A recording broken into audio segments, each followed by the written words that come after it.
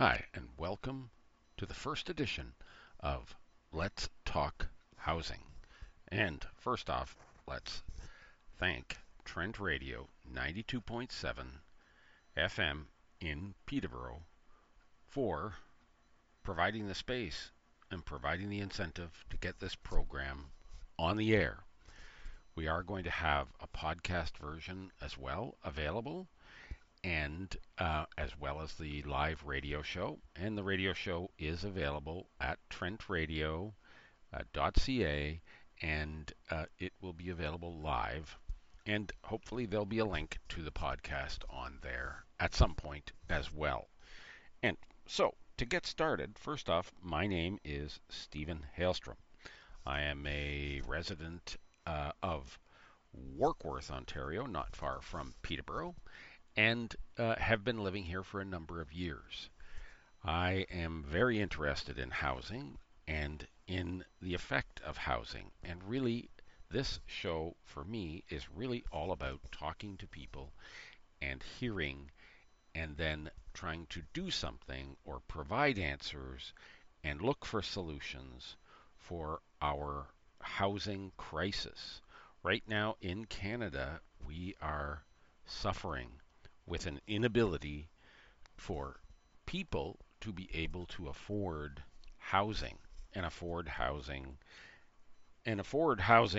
is a challenging thing to say. I don't even really like to talk about the word affordable housing, and instead I prefer to use the words financially accessible housing, because affordable, of course, is different to different people depending on their circumstances. However, it seems right now everybody is suffering with affordability unless you're way up in the food chain.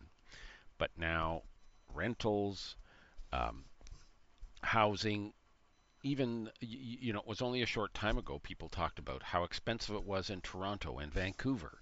And now it seems that it's overly expensive everywhere. It's hard to find a house, a place to either rent or buy that can fit into virtually any regular person's budget. So, now, about this show, really, what I want to do is today we have two interviews. One with a young woman, late 20s, who is a budding professional, and I interviewed her and talked to her. Her name's Sahara, and I talked to her about just how difficult it is for young people and what some of the things are. I was re-shocked, re-traumatized hearing some of the things about how expensive it is. She lives in Toronto, but Toronto costing everything is really virtually identical to Peterborough. Right now in Peterborough, the vacancy rate is as close to zero as you can get. My second guest today is a fellow I met a few months ago, and his name is Enoch Say, Dr. Enoch Say. He's a professor as well as a full-time engineer, but both a person with a real social conscience, and he understands housing and the effect on people. And he's a great guy, and I am hoping to have him back on the show to talk about a variety of different solutions. And he's also, like me, a solution-based person. So this is my first try at it here. So please, I would welcome comments of any kind. You'll find I'm hopeful that the radio station will provide some way to contact me. I'm looking for people to interview. I want to hear stories, so please feel free to contact me. Okay, so we will hear from Sahara first, and then Dr. Say. Thank you very much for your time. I'll say something at the end in the way of goodbyes. Hi, is this Sahara? Yes, it is. Hi, Sahara. This is Stephen Hailstrom, Trent Radio 92.7. Thank you for taking the time to talk to me today. Our program is on Mondays, 9 o'clock, live if you want to see it. Plus, I will send you, when the program is, after it's aired, I'll send you a link to the podcast version. And again, thank you very much for coming on and talking. So, as you know, our program's called Let's Talk Housing. And our emphasis is, my first question really is about, what do you think the effect has been on you and your friends with, the cost of housing? Tell me what it's been like for you. Yeah, it's been stressful. I think that's the primary emotion that we collectively are going through. I think especially because I can't speak for anyone else, but I can speak for the folks I know who are primarily young professionals, or those of us who are still in school working towards a professional career. We're stressed out. It's not a great climate to be living in Toronto right now. Rent prices are so high. We're finding ourselves in sometimes pretty scary housing situations, when we're just trying to find a place to stay and live so that we can work. That's usually why we're desperate for housing, right? We're coming here for jobs. We're coming here to find work. And because of the housing situation being so unstable and so inaccessible, it makes working even more difficult than it already is. And the job market is a whole other story. So, stress is the overall pervading emotion. Right. So stress is the big emotion. Right. I got it. And so you said that some of your friends have scary situations. And actually, before I get into that, if you don't mind, like, what are you or your friends, like, what percentage? So you say you're going to school, or your friends are young professionals. So you're not making minimum wage. You're not at minimum wage jobs, generally speaking. And yet, a percentage of your income you end up spending on housing. Sorry, could you just repeat that? I think our connection dropped for a second. Sure. I'm sorry. Yeah, my question really is, if you don't mind, would you mind sharing what you might estimate, what percentage of your income, like your gross income, that you spend on housing and associated housing things? Yeah. I mean, I can definitely guesstimate it right now, but so I am not currently working like a full-time job because I am in school. But I was working a full-time job here in Toronto. I've been living here for over a year now, and I was working most of that time in a full-time position. I was making barely over minimum wage, and I was absolutely spending, like, if I could guesstimate it, I feel like let's think about this actually, I was spending close to 50% of my earnings on rent. Just rent. So that's aside from utilities, bills, that's aside from groceries, that's aside from transportation, entertainment, anything else. So yeah, I mean it's not acceptable. It's not sustain you, that's for sure. Right. And I'm not sure if you're aware, but the CMHC, the Canadian Mortgage and Housing Corporation, they recommend that 30%. The most 30%. Yes, you know that. Yeah. And so among your friend group, you say that they're all in that same sort of range. And I'm taking you're all in your mid to. Sorry, I think I lost you there for a second. But yes, we are all around, I would say mid to late 20s for the most part. And I think it really varies. It depends what sector they're in and what they're making. As I had mentioned before, I was making, just over minimum wage. So my example is perhaps more on the severe side or more on the side of barely making ends meet. I know some of my friends they're doing okay. They definitely have jobs that are paying better. They're in different sectors like tech, consulting, or I'm trying to think if there's anything else in there. But yeah, primarily that. And even still, I think they are still struggling because, and I should also mention I have a bit of a leg up because I live with my partner and we split rent, and that here in the city is a huge advantage. If you are single and you are looking for housing on your own or even with roommates, it still is a much more difficult task to find yourself housing. Yeah. Right, and that's what I was going to say. So you're spending 50% of your income for 50% of the rent. Yeah. Right. So that's exactly. It's a lot. And it's wild. Yeah. Yeah, because certainly I have found that lots of people, like, it used to be, I mean, I'm not a young person, but it used to be that, you know, by the time you were your age and you finished school, then you'd be getting your own apartment at least.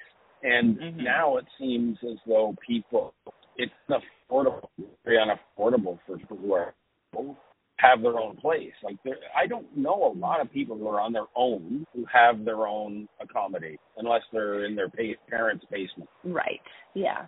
Yeah. No, I know a handful of people my age or around my age who own homes. And the only reason any of them own a home or are in the process of owning a home is because of parental support, because their parents helped them financially to be able to take that step. I don't know anyone my age right now who has been successful in saving up a down payment for owning a home at this point in their lives.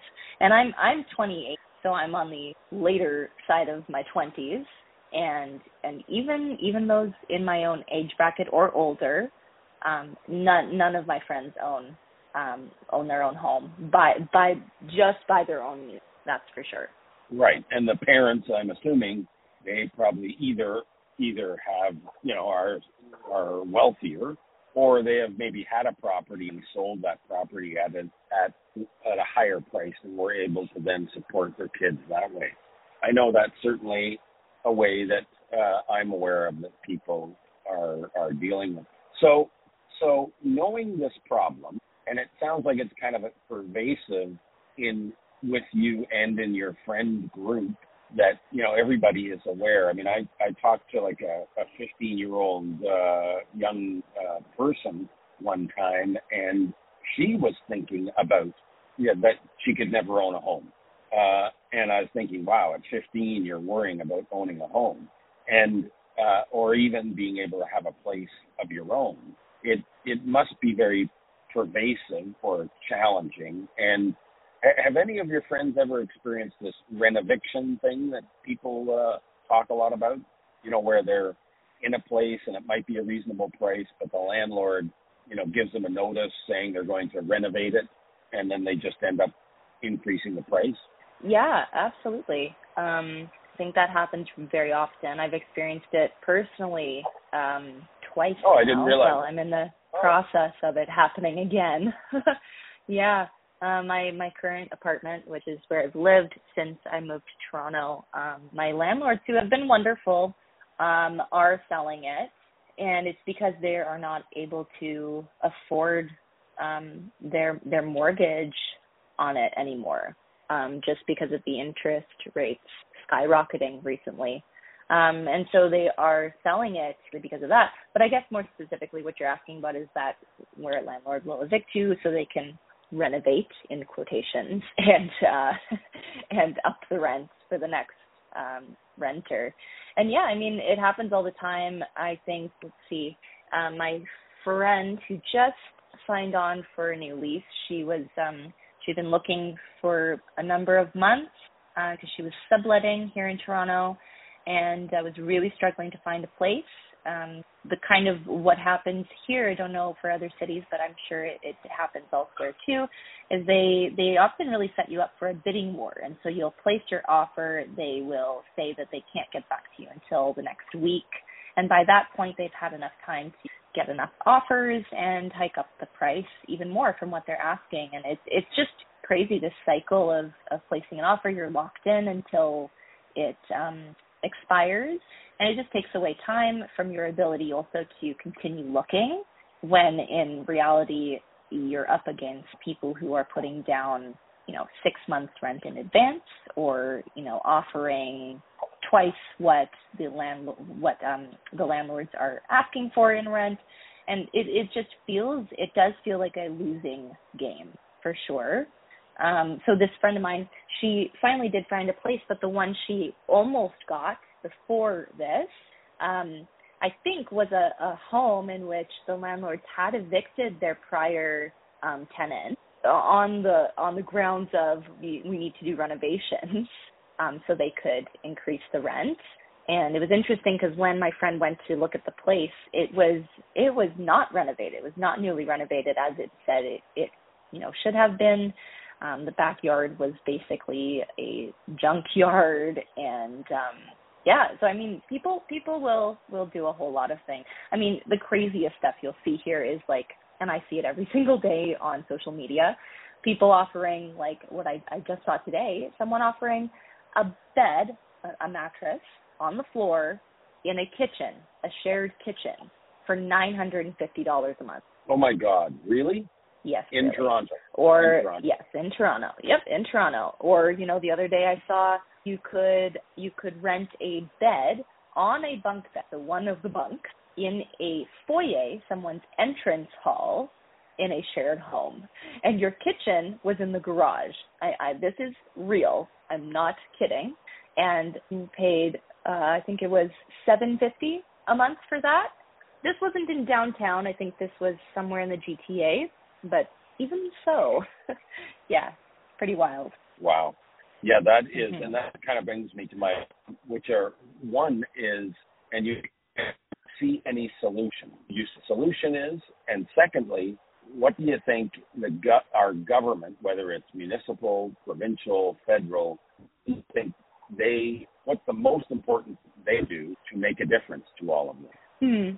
Yeah, I mean, this is where I don't know that I can give any meaningful insight because I don't have the knowledge. I haven't done, deep research in this or anything, or have I personally, I don't feel like I have a good understanding of the legislation on all of this. So, I mean, solution-wise, it's terrible because I'm just going to generalize too much, but I would say, capitalism is an evil thing that is really tearing apart. Sorry, just say that again. The phone did glitch. But something is very evil, but I didn't hear the word. Oh, well, the word that you can probably guess is capitalism. And I know I am making very broad generalities here, and I know that's not really your question, but I don't feel like I speak to it on a specific level because I don't have that understanding of legislation on the topic, which I would like to. I would really like to have that background. Maybe one day I will dive into it deeper, but yeah, I mean, at this point, I just see, us humans as a part of a system that is not built to support our basic human rights and needs, right? And I think, to me, that's what it boils down to. And what I see is just like this disinterest in human compassion, in supporting, quality of life that anyone might want and deserve, right? And we're so complacent when it comes to the conditions in which we're asked to live in, and it's pretty wild. And I mean, we're sitting here talking about housing and the state of things and how bad it is in order to get housing, and yet there's a whole other portion of our population here in Toronto that housing's not even an option. They are homeless. They are houseless. They don't even have access the platforms on which I have access to find housing. And I'm talking about, just having access to a phone or social media in order to find housing, right? And so, I don't know, it seems to me like our system is not built for those of us who struggle financially. It is built for those of us who, for whatever reason, have thrived financially. And everyone else is left behind, and there are no safeguards in place to protect people who are struggling financially. And I know there are safeguards, there are supports, but they are few, they're far between, and they're not easily accessible. And so I know Mayor Olivia Chow, it's a big concern of hers, and she is, I think actively addressing some of these concerns, more so than previous mayors, that's for sure. I don't know, but at this point, it's sad, but I do feel very discouraged. I feel really saddened by what I'm seeing in the city and like just the degeneration of the state of things for people. I live in a decently safe and affluent portion of the city, pretty central in downtown. And still, I mean, walking around late at night can be scary. It can be dangerous. It can be heartbreaking because of what you see on the streets. And not just in the night. I mean, all day long. You see people really deeply struggling. And we become so blind to it and just willing to, go about our day, walk by it, not think much of it because it's, it's normal. It becomes very normal. Yeah, very glad you brought that up because I agree 100%. And it is incredibly sad. And I can tell you this program, as you know, airs on a Peterborough radio station. And I know you're in Toronto, but Peterborough Tim Horton just the other day, and there were not only people obviously homeless sitting on kind of the step outside the Tim Hortons, but there was a fellow, close to my own age, lying down trying to have a nap on the curb, and I could tell by looking at him that he wasn't, a typical homeless person. Probably just didn't have enough money for his rent, and it was just unfortunate. And all of us, or a big chunk of us, are that close to the same situation. And I'm so glad that you brought that up because, yes, people can. And it really shows because and I know you've talked about Toronto, but it's also just, it's the way of everywhere. It's everything. Everything is like this. Everywhere in Canada, even small towns, big cities, there are people who are just unable to have a roof over their head. And I think you put it well in saying that it's a human right, and I agree. It is our right, certainly as Canadians, that we should be able to work, live, have a roof without working 20 hours a day to be able to afford, as you said, a top bunk in someone's hallway. And it's sad.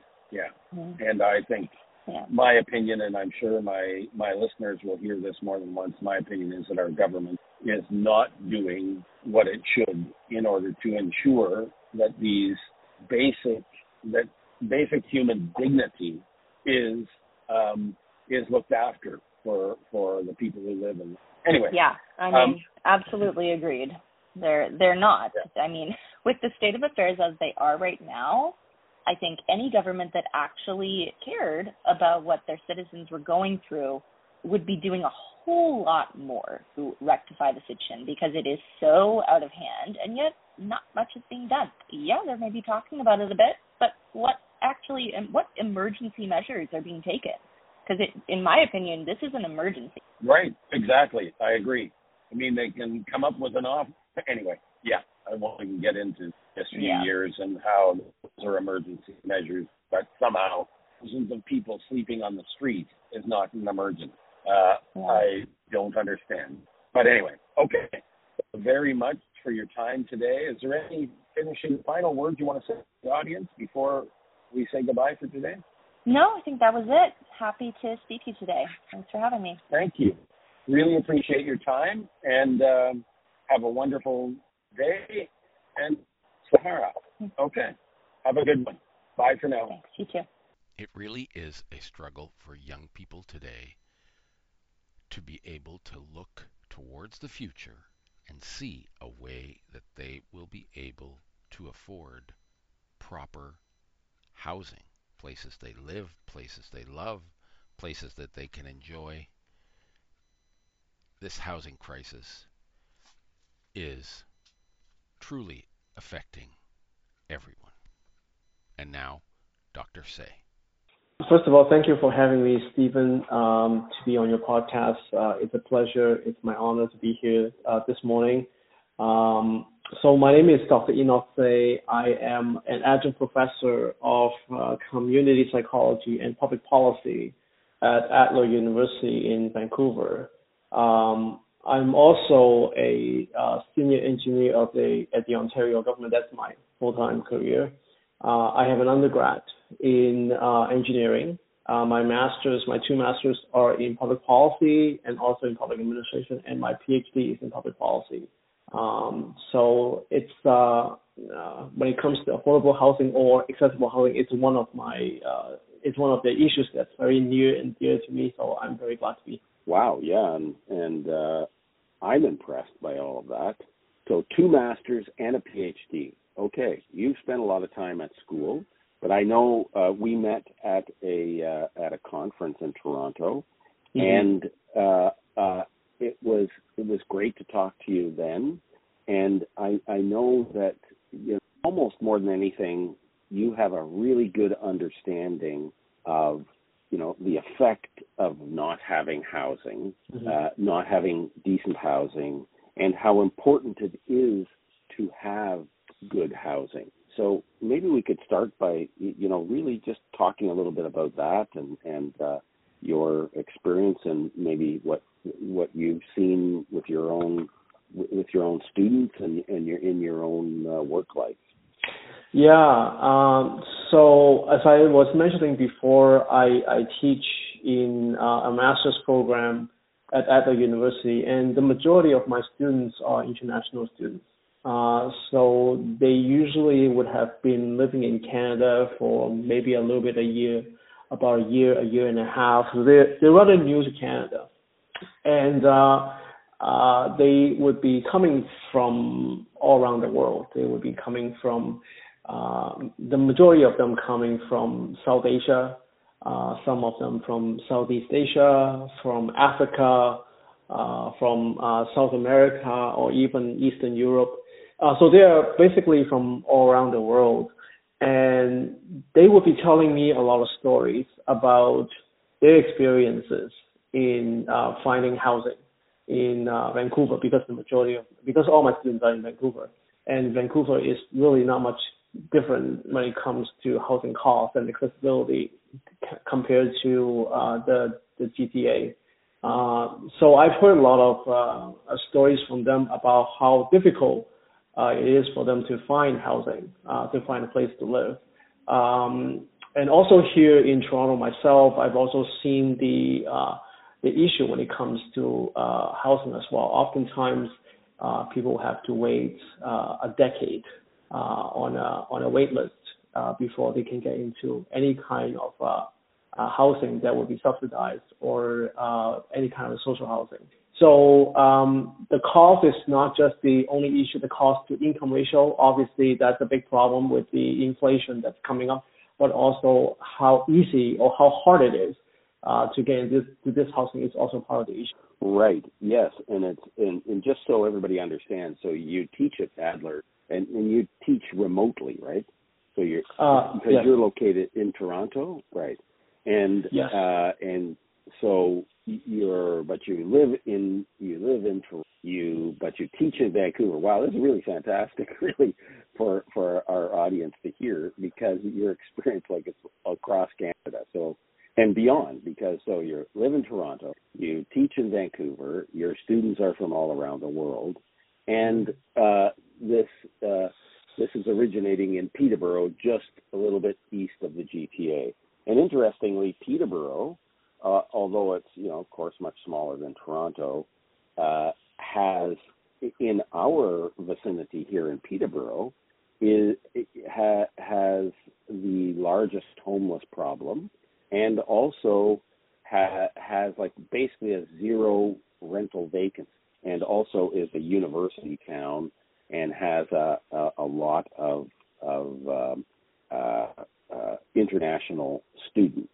And before we go any further, sometimes in this, and I'm sure the listeners will hear me in other interviews referring to affordable housing, and really, I think it was you when we've been talking is and I agree with you. A better term for that really is like either accessible or financially accessible. And you just mentioned it, which I thought was good. And I think I'm gonna, if it's okay with you, I'm gonna use this. It's like cost to income ratio, which is like the cost of your housing versus your income. So someone who is in a minimum wage job, which we need people working at, retail stores and at the places that are paying that or can only afford to pay that. We need and want people working at those, but those people are just as deserving of decent housing as someone who is a professional engineer or a lawyer or a doctor who's making, a lot more annual income. Everybody deserves a home. Right. Absolutely. Yeah. And especially when it comes to the issue with young people, with international students, they are definitely taking the blunt of the problem in many ways. Like you mentioned about their depending on their identity, right? And for decades, the wages haven't kept up with the housing costs, as you very well know. And because that the young people, international students, they don't have much savings in the beginning because of the tuition costs. They would have to rent if they need their own space. They cannot put a down payment on a $1 million home in order to have their own space. So in the beginning, when they either because that they just got out of school or they just arrived in Canada, they're not making much higher than the minimum wage, right? Because of the lack of experience, because of the lack of, in terms of Canadian experience, what I would call, because their previous experience from back home is not recognized. And age is also part of the problem as well. So the rent is really eating up the majority of their paycheck, not including the food costs and transportation costs. So their ability to save up is much slower than the previous generation. So what happens too is that in this case they're living in this perpetual state of living paycheck to paycheck, and when that happens, oftentimes is that they start to lose their sense of belonging in society. And as humans, having that belongingness is one of our basic needs. We have to belong somewhere. We have to belong to a tribe, to a group. And when you lose that sense of belonging, it starts to impact your mental health quite significantly. And one of the key tenets when it comes to the sense of belonging is the ability to make an impact on yourself and on the community as well. And when they live in this perpetual poverty and very little room to escape it, they feel that they cannot integrate into the society and be part of it, right? And that would also impact their social climate perception as well, because how they feel they're being treated, whether because that they came from another country or that because they're younger, also is part of that sense of belonging as well. So yeah, definitely age is not the only factor here. Yeah, and you've described that very well. And I think that condition then promotes bad behavior, if I can put it that way. It by not being able to feel comfortable in your world, and it's almost like you begin to feel like nobody cares, right? Like there's nobody there for you. You're on your own, and everybody is there just is no support system. And it's interesting that unfortunately or I don't know how to describe it, but there is certainly a push by the universities and colleges to encourage international students to come to Canada, to come to the schools, because it provides direct income for the schools, which are underfunded by the tax dollars. So they see this as a way of adding more funding to their school. And then the international students go, hey, Canada's a great place to live. I want to come. I want to get a Canadian education. All of these things. But then they get here and they're renting, the best they can do is rent, a top bunk in a hallway. and pay $900 a month. And I know in Peterborough it has the same challenges as Toronto does, as Vancouver has. And it seems now the cost of housing overall, although even like 2 years ago or 3 years ago, both Vancouver and Toronto were seen as the most expensive places, it seems as if, unfortunately, it's leveling off, where it's almost like everywhere is expensive or seems to be overpriced. Yeah, and in addition to that, too, there are other factors as well that international students pay as much as 3 times in tuition costs compared to domestic students. They don't get a discount on housing just because they pay more tuition, right? So they're even more marginalized as a result than domestic students. They have to pay the same as everyone else. So yeah, absolutely. International students, in many ways, when they first arrive in the country, and it is not surprising in a way that they see Canada as a way to a better life. There are a lot of promotion from tourism, from the government to say that. I think that there was a list recently, and they were listing Canada as the second best place in the world to live. I always take those lists with a grain of salt because they're often done from the lens of people who are privileged. So when you have these kinds of lists to promote the country as, yeah, come over here, your life will be better than when you were before, and then they came here, they realized that the story is the exact opposite of that.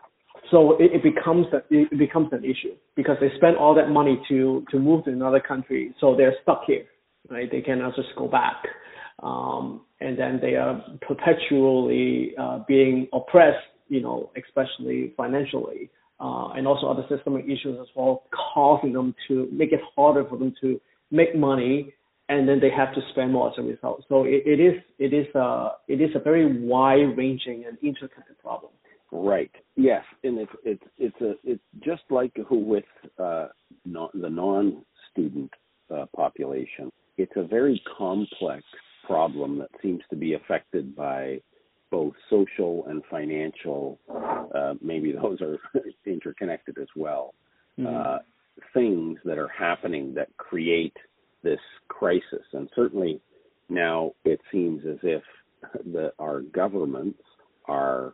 I don't know. Maybe they're paying more attention. I'm sometimes confused, quite honest, and I'm a little tainted, I guess, with the governments. But I feel that they seem to be paying more attention now, but still seem to be there's very little action, and it's an unfortunate thing. And that's again the listeners will often hear me say, governments are lots of talk, but not a lot of action. Although, in the last while, certainly the provincial government has been doing something to speed up the process of the construction of new housing by pushing municipalities to speed up their process for permit approvals and things like that. But I just sometimes feel that it's just lip service. However, it's a whole different conversation. And maybe one of the things I could ask is that do you see any, like, if you had a magic wand and you could just make a couple of things happen, what do you think would be the most important things to change or to make happen that would get the biggest impact for this problem? And it can be specifically for students, because I know that's something that's close, near and dear to your heart, or, in any sort of other way in housing. Do you have any ideas on that? Yeah. One thing that you mentioned earlier, and it is also important to address when I talk about this magic wand that I purportedly would have, is the availability, the supply of it. And supply is definitely one of the main issues as well. But I think that supply is just a small fraction of the problem, because that even though that there might be more supply, there's still this systemic discrimination, because that we have more and more people are coming into the country. So the growth of the population are vastly outpacing the supply of housing. So there's still going to be competition. There's still going to be a point where oftentimes landlords can pick and choose who they let in, who they want to have as tenants. So there are two aspects that I see to be an issue when it comes to dealing with the housing problem. And what I would like to approach is these two aspects. And I think that first of all, we can all agree that housing is a human right. Right? It's not a privilege. So I think that these are the two angles that we can approach from a human right perspective. The first part is to target the capitalism, right? Target the money aspect. I think that that's going to be important, because oftentimes landlords get into the market because they want to make money from the property, and not just to pay the bills, but also to make money from the property as well. So they see it as a business venture. The other aspect would be systemic discrimination that we have talked about earlier. Now, we understand that capitalism is one of the many factors that fuel the crisis. So what I would advocate is what I would call a model that's called non-profit rental model, what I would call. In other words, what that would do is that if someone wants to rent out a property, they would have to submit to the tenant an analysis of the total cost, okay, conducted by someone who would be similar to an appraiser of that unit that they're renting out per month, okay, and obviously that would change month by month. So the rental price that the tenant would be paying should cover those costs only, rather than so that means breaking even rather than making a profit. Okay, the submission of that analysis should be done on a month-to-month basis, because oftentimes the expenses in the winter is much higher than in the summer for obvious reasons. So the idea here is transparency. The transparency between the tenant and the landlord is going to be important. That's one aspect that I would approach from the capitalism perspective. And the other one, when it comes to discrimination or systemic discrimination, I think that there should be more education on the issue for would-be landlords, right, before they enter into the market. There should be things such as implicit bias training, diversity, equity, and inclusion training, to also understand the problem with capitalism. Why is it that making profit can be a vicious cycle to worsen the housing crisis? All of these things, I think, that should help address the stereotypes and prejudices that oftentimes we don't know we have. So these are the two aspects that I think that we should we should approach in order to help deal with the housing crisis. Obviously, it is a much bigger problem, and there are other aspects that need to look into as well. But these are the two things that I would like to target.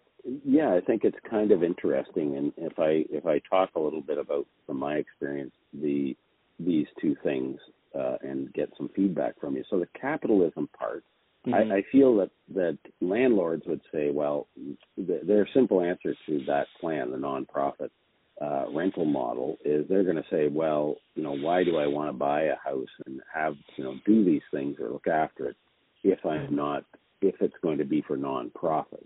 So my kind of response to that is, I know that in British Columbia, the British Columbia government a number of years ago, I was involved in a plan that they issued for during housing, when they were trying to build more housing, where they offered not-for-profit organizations, like the YMCA or whatever these organization is, where they would they would assist in building new rental housing, and then, but what the condition was is that they had to have all of the rentals had to be based on income, but then the government would give them a contract for paying the difference between the subsidized amount and the going rate, and would pay that difference to the operator of the building.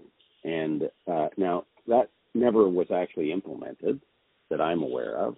And it is one that was used many years ago in Ontario, a similar model, but I'm not aware that any governments are doing this sort of thing right now. And for me, that seems to be kind of an incentive overall. So it helps to pay for the construction, or it finances construction of new buildings, and it gives an opportunity for financially accessible housing based on people's ability to pay, cost to income ratio, and at the same time, the operator of the building makes a reasonable profit based on the going rate for an apartment. Mm-hmm. Would that solve the problem for you? Do you think that would still, it's kind of hybrid capitalism. Yeah, and I think that it goes back to what I was saying in the beginning when I first attempted to answer your question, is that we still need to hit home, or we need to hammer home with the concept that it is a human right? It is not a privilege, it is a human right. So no one should be going into the rental property or the rental market to lose money. I would agree with that, right? It makes no sense. There's no point for them to do that, right?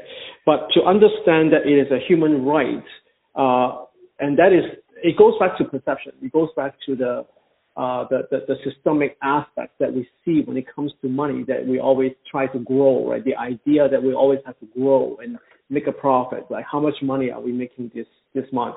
Oh, we are not making as much as last month, so we need to somehow grow it, right? That will also help fuel the inflation and all of those things.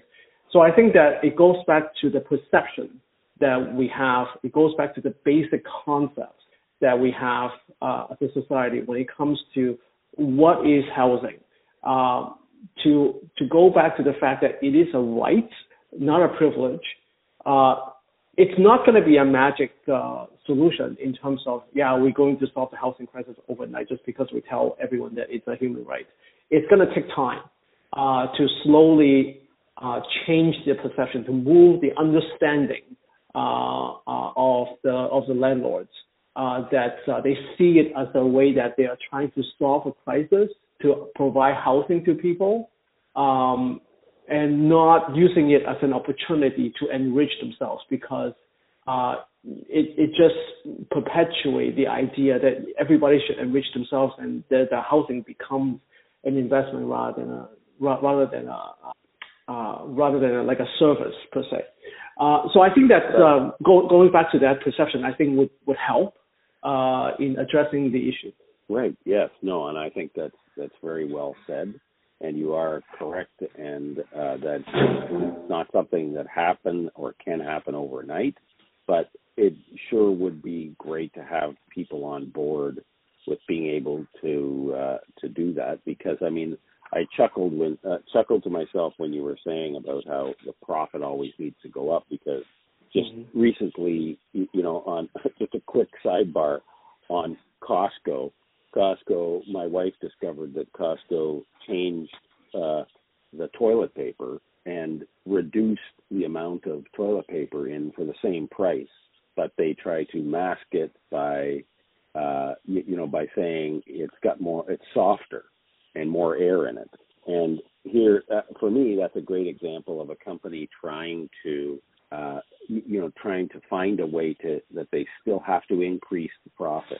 Even though they were already making money selling lots of toilet paper, they have to then suddenly come up with a new way or another way to make more money at it. And sometime or another, that needs to slow down and stop in order for for us to realize as humans we have a, responsibility to each other to have, kind of like to have the opportunity for a regular human life. Anyway, and that brings me the other thing that you didn't talk that much about, and maybe we'll wrap it up with this, which is you talked about the systemic discrimination. And the other part I don't want to forget is, because we talked about financially accessible, but then the other kind of group that struggles with housing is people who are looking for accessible housing, and kind of the lack of that. So maybe those last two things, if you wouldn't mind giving me a couple of words on those two things, if your experience with systemic discrimination and then the accessible housing for people who need accessible housing. Yeah, thank you for bringing that up, Stephen. That's something that I also wanted to talk about, but I guess I got a little bit carried away with the other things. So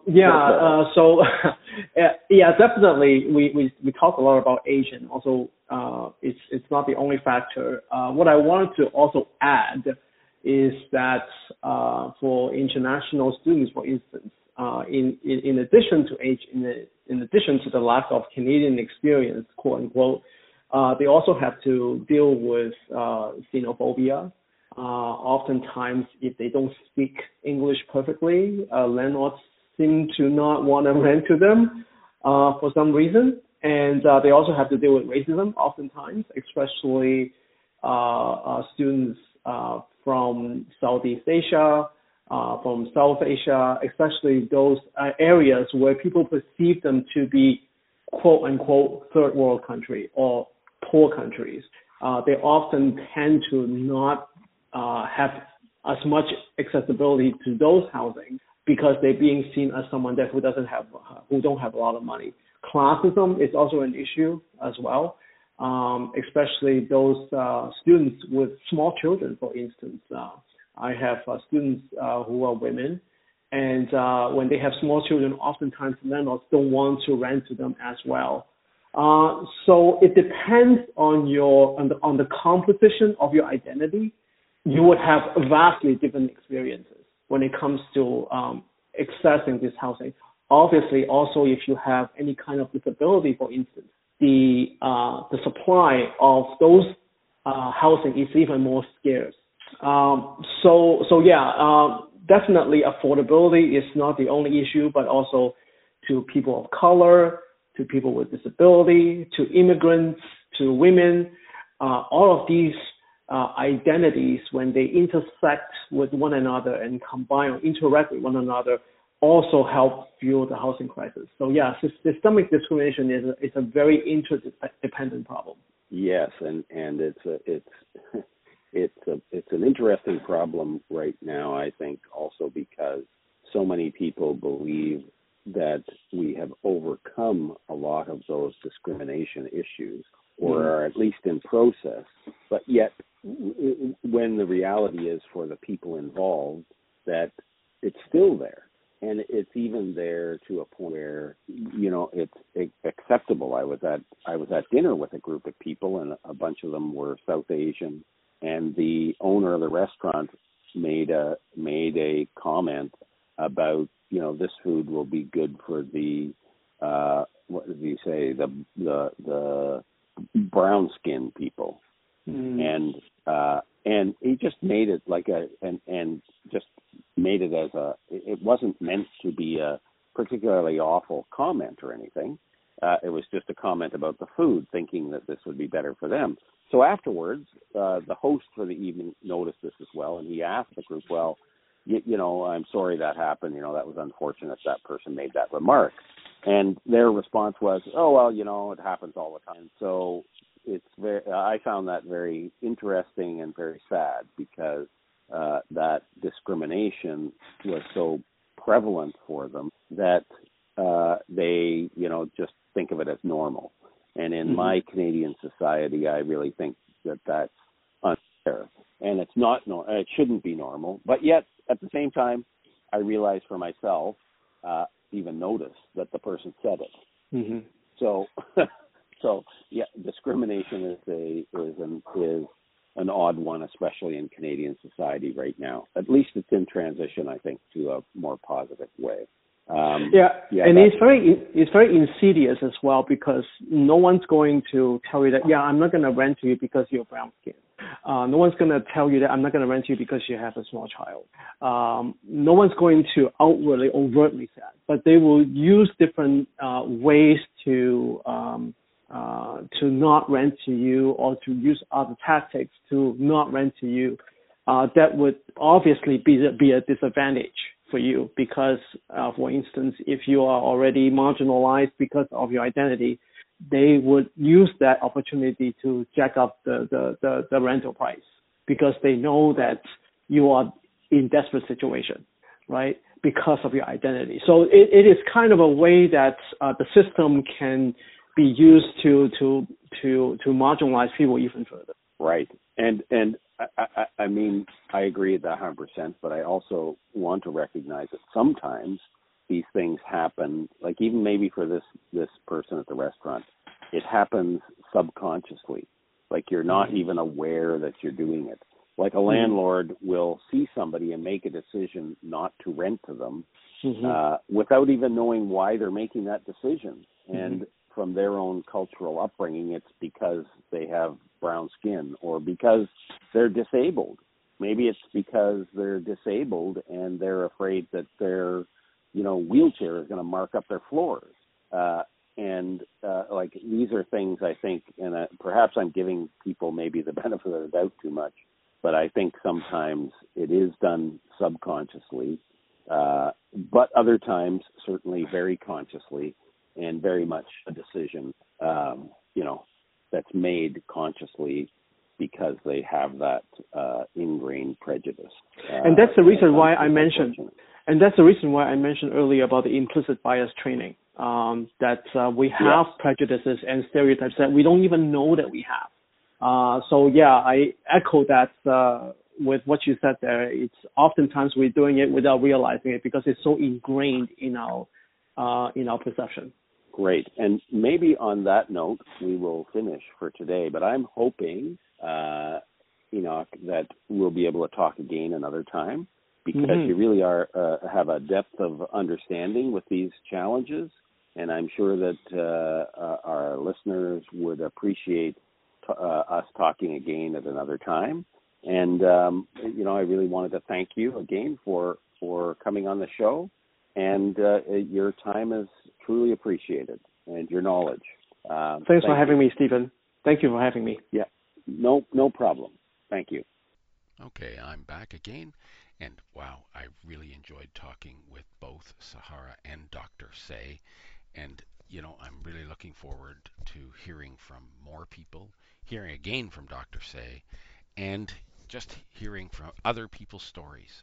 I only have a couple of moments left before the end of my hour, but I just wanted to first off tell you about an interview that I've already got with a landlord, an individual guy, and he wants to share his story about what it's like to be a landlord and the challenges associated with that. Especially, he's not a big landlord, he's a great guy, but, he's got his own challenges, because sometimes people who are renting, because of their own situation, end up feeling like they need to take advantage of the landlord. And we do need fairness all around, so it's really a worthwhile interview to listen to. And then I just wanted to take a moment to tell you about myself. I didn't at the beginning, but I'm in the housing world, build, manufacture, construction as a whole. And at some point I'm going to talk about the problems in the construction world and in the municipal government world that helped cause a lot of these challenges. Like, why is it that we can't have more housing, adequate housing? Why is it that we have to deal with such high prices for housing? It just seems unfortunate. Okay, looking forward to my next episode. Please check me out, find out about it at a podcast as well as our live feed on Trent Radio 92.7 in Peterborough. Thank you very much for everybody. This has been great. I'm really looking forward to subsequent hours. It goes by so fast. It's unbelievable. Thank you very much. Really appreciate it. Take care, everyone. Peace.